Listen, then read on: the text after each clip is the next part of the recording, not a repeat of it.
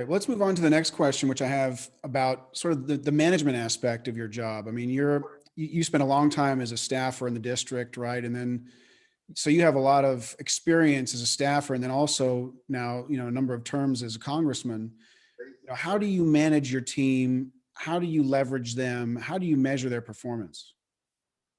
Well, number one, I hire the best people, and I give them the autonomy to make decisions.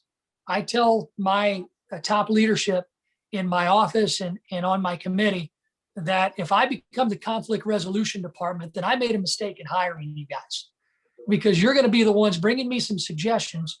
But if I have to resolve conflicts between personnel in the office, then you're not doing your job. So I have an approach that I learned from my boss, John Shimkus.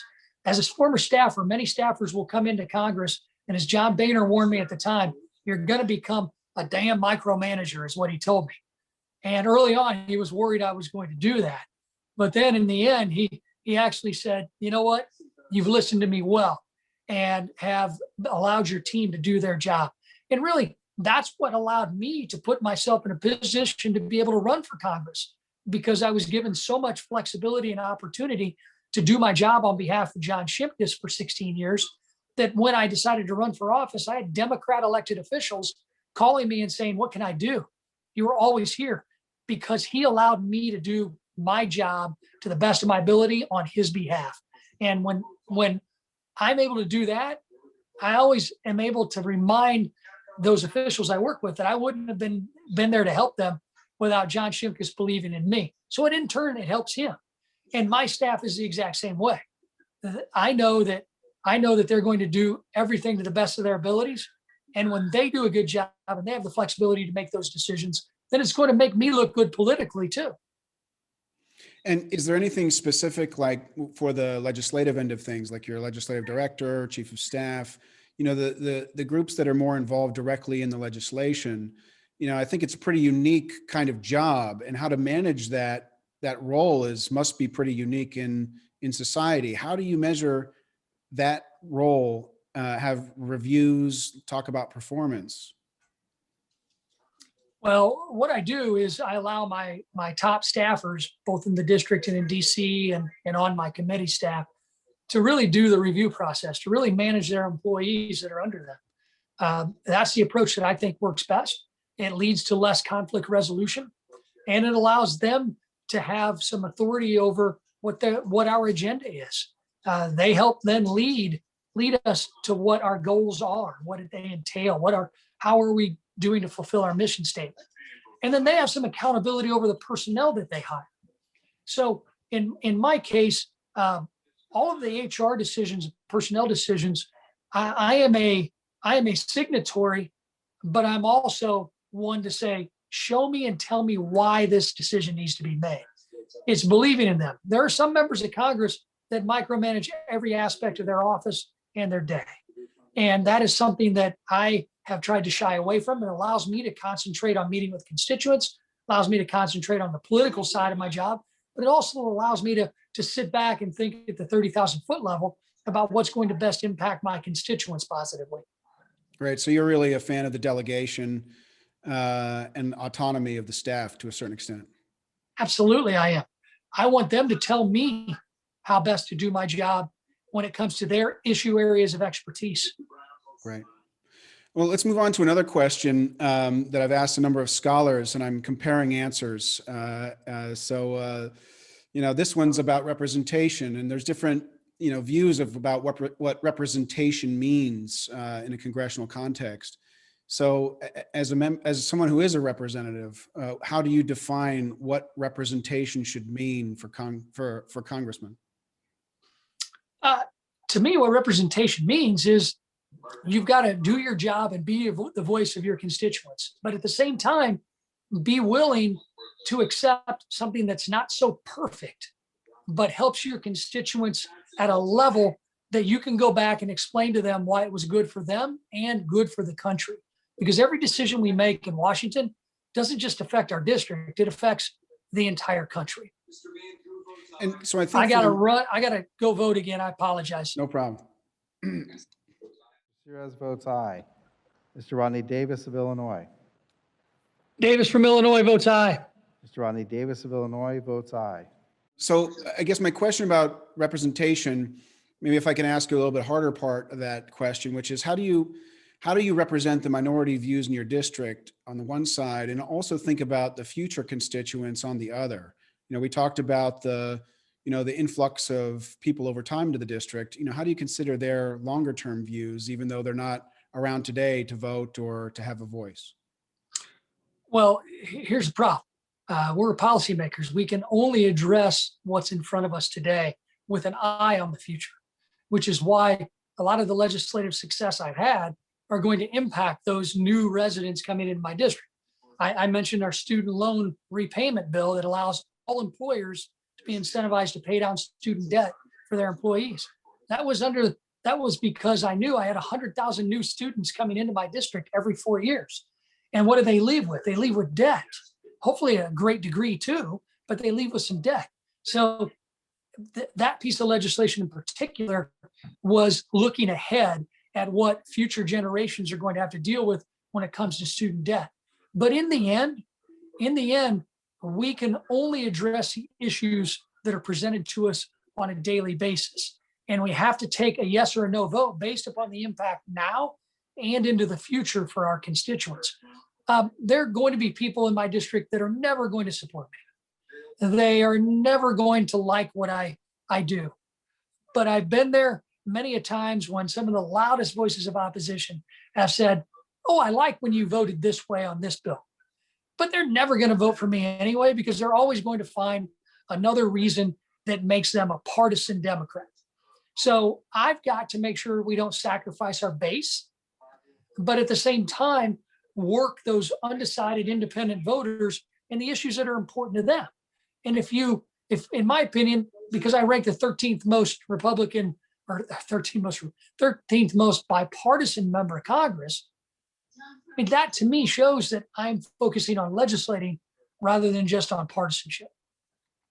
Right. Next question is, how should debate, deliberation, or dialogue occur or be structured in Congress? I know you've talked about this in the Modernization Committee, but I'd like to hear your thoughts on that. Well, they should give me more debate time because it's fun. And we try to make it fun while we're down there, make my colleagues laugh, enjoy, and joke around a little bit, because Congress can be really, really stuffy. But I think it's all based upon timing. And I mean, there can be chances when there's too much debate time on the floor and it just becomes redundant. But in the end, give everybody a chance to have a voice. Sometimes in hearings, 5 minutes is not enough. And sometimes in committee hearings, it takes too long to get to your questions. But finding that balance between floor time and committee time, I think, is essential. And I just haven't seen that magic mix yet of making that happen. I'm all for offering people more opportunities to speak, but at the same time, my recommendations would be cut down on the committee witnesses, allow members to have a longer time period to ask questions. I mean, there's no reason you need 8 witnesses at a T&I hearing, because by the time they're done giving their opening statements, you're already in the chair and the ranker giving open statements, and the chair and the ranker of the subcommittee giving open statements. I mean, you're 2 hours in. And if you're in the middle of the dais or you're a freshman, that means you got to dedicate 4 hours to that committee. So figure out a way to make it a little more time sensitive for your members. I used to do that with a subcommittee that I ran. I would say, look, I'm going to give you my opening statement. I'm going to let the witnesses give their opening statement. We had minimal witnesses, and I would also wait to ask my questions till the end, because I knew I had to sit there the whole time. So why am I going to take 5 minutes at the beginning to ask my questions? I control the time. So that to me is respecting your fellow members too. And I think that's essential. So my question is around, talking with your colleagues, right? Discussing, debating. That can be done in a committee setting. It can be done with cameras on. It can be done with cameras off, in a more collegial atmosphere where there's not that kind of pressure. Do you feel like that would make a difference in terms of getting to bipartisan or more optimal outcomes? No, because in today's day and age, everybody's got a camera. There's never going to be a time the cameras are off. And unfortunately, I think, the 24-hour news cycle in social media is stuck in a gotcha game and a cancel culture game to where it becomes more about playing gotcha games with politicians and what they say rather than listening to their entire argument or listening to their entire interview for that matter. So you think even there's no hope to go back to some kind of a non-transparent way for discussion to happen or privacy among a committee or even on the floor? No, unfortunately not. And really, there's got to be equal treatment within the 24-hour news cycle and with social media giants that we don't see right now. I mean, in reality, there's been no more of a transparent president than Donald J. Trump, but that transparency led to more criticisms. And that is something that I've learned too in Congress, that, you want to do what you can to answer reporters' questions and respond to social media. But in the end, if somebody has an agenda that they want to play gotcha games, then, they're going to pick something out that you said and try and make it an issue and without giving the entire context. So what's that mean? Is it better than not to be as open? Is it better than not to respond to everyone who walks up and asks you a question from the media? Those are decisions that we as members have to make every day. Got it. Next question is, and I think you may have brought this up earlier, but what fundamental institutional improvement should Congress make within a 50-year time frame? I got to go get on this end. Mr. Rodney Davis of Illinois. Davis, Illinois votes aye. Mr. Rodney Davis of Illinois votes aye. All right, 50 years. 50 Go ahead. years. Give me the abbreviated question again. I apologize. Sure. What fundamental institutional improvement should Congress make within 50 years?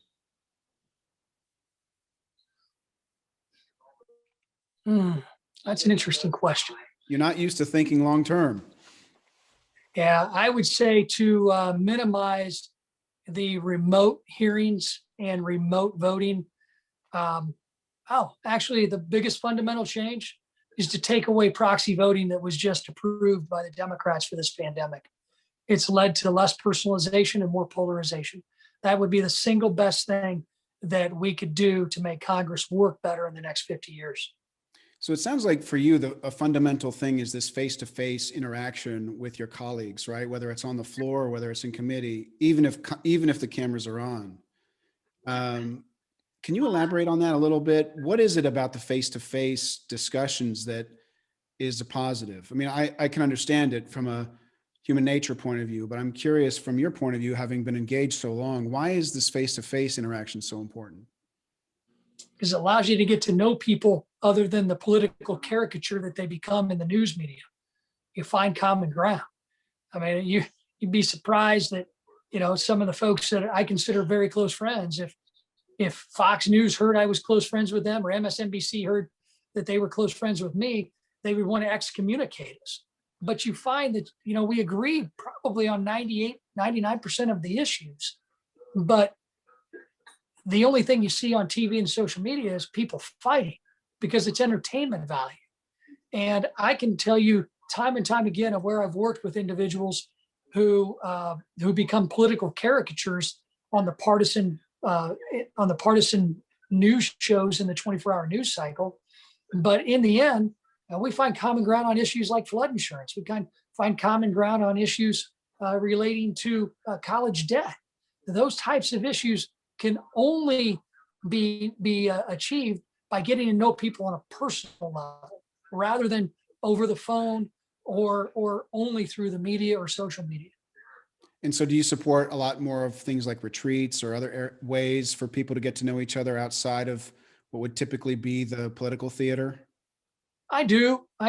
But retreats are too structured. It doesn't allow you the time to get to know your colleagues because you're sitting in presentations and panels all day, and when you get out, you got to do your job. So you're on the phone, you're talking to constituents, you're dealing with family issues. So, and then you go into a reception, it's forced fun. Let's get back to voting on the floor.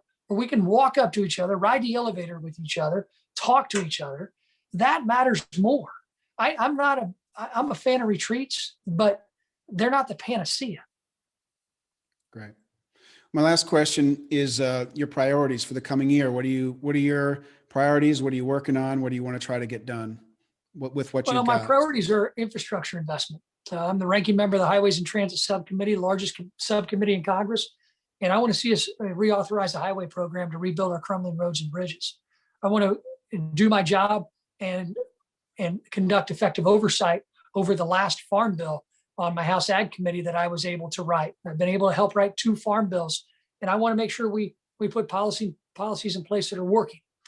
But I think the committee that's taken up most of my time is the House Administration Committee that I lead for our side.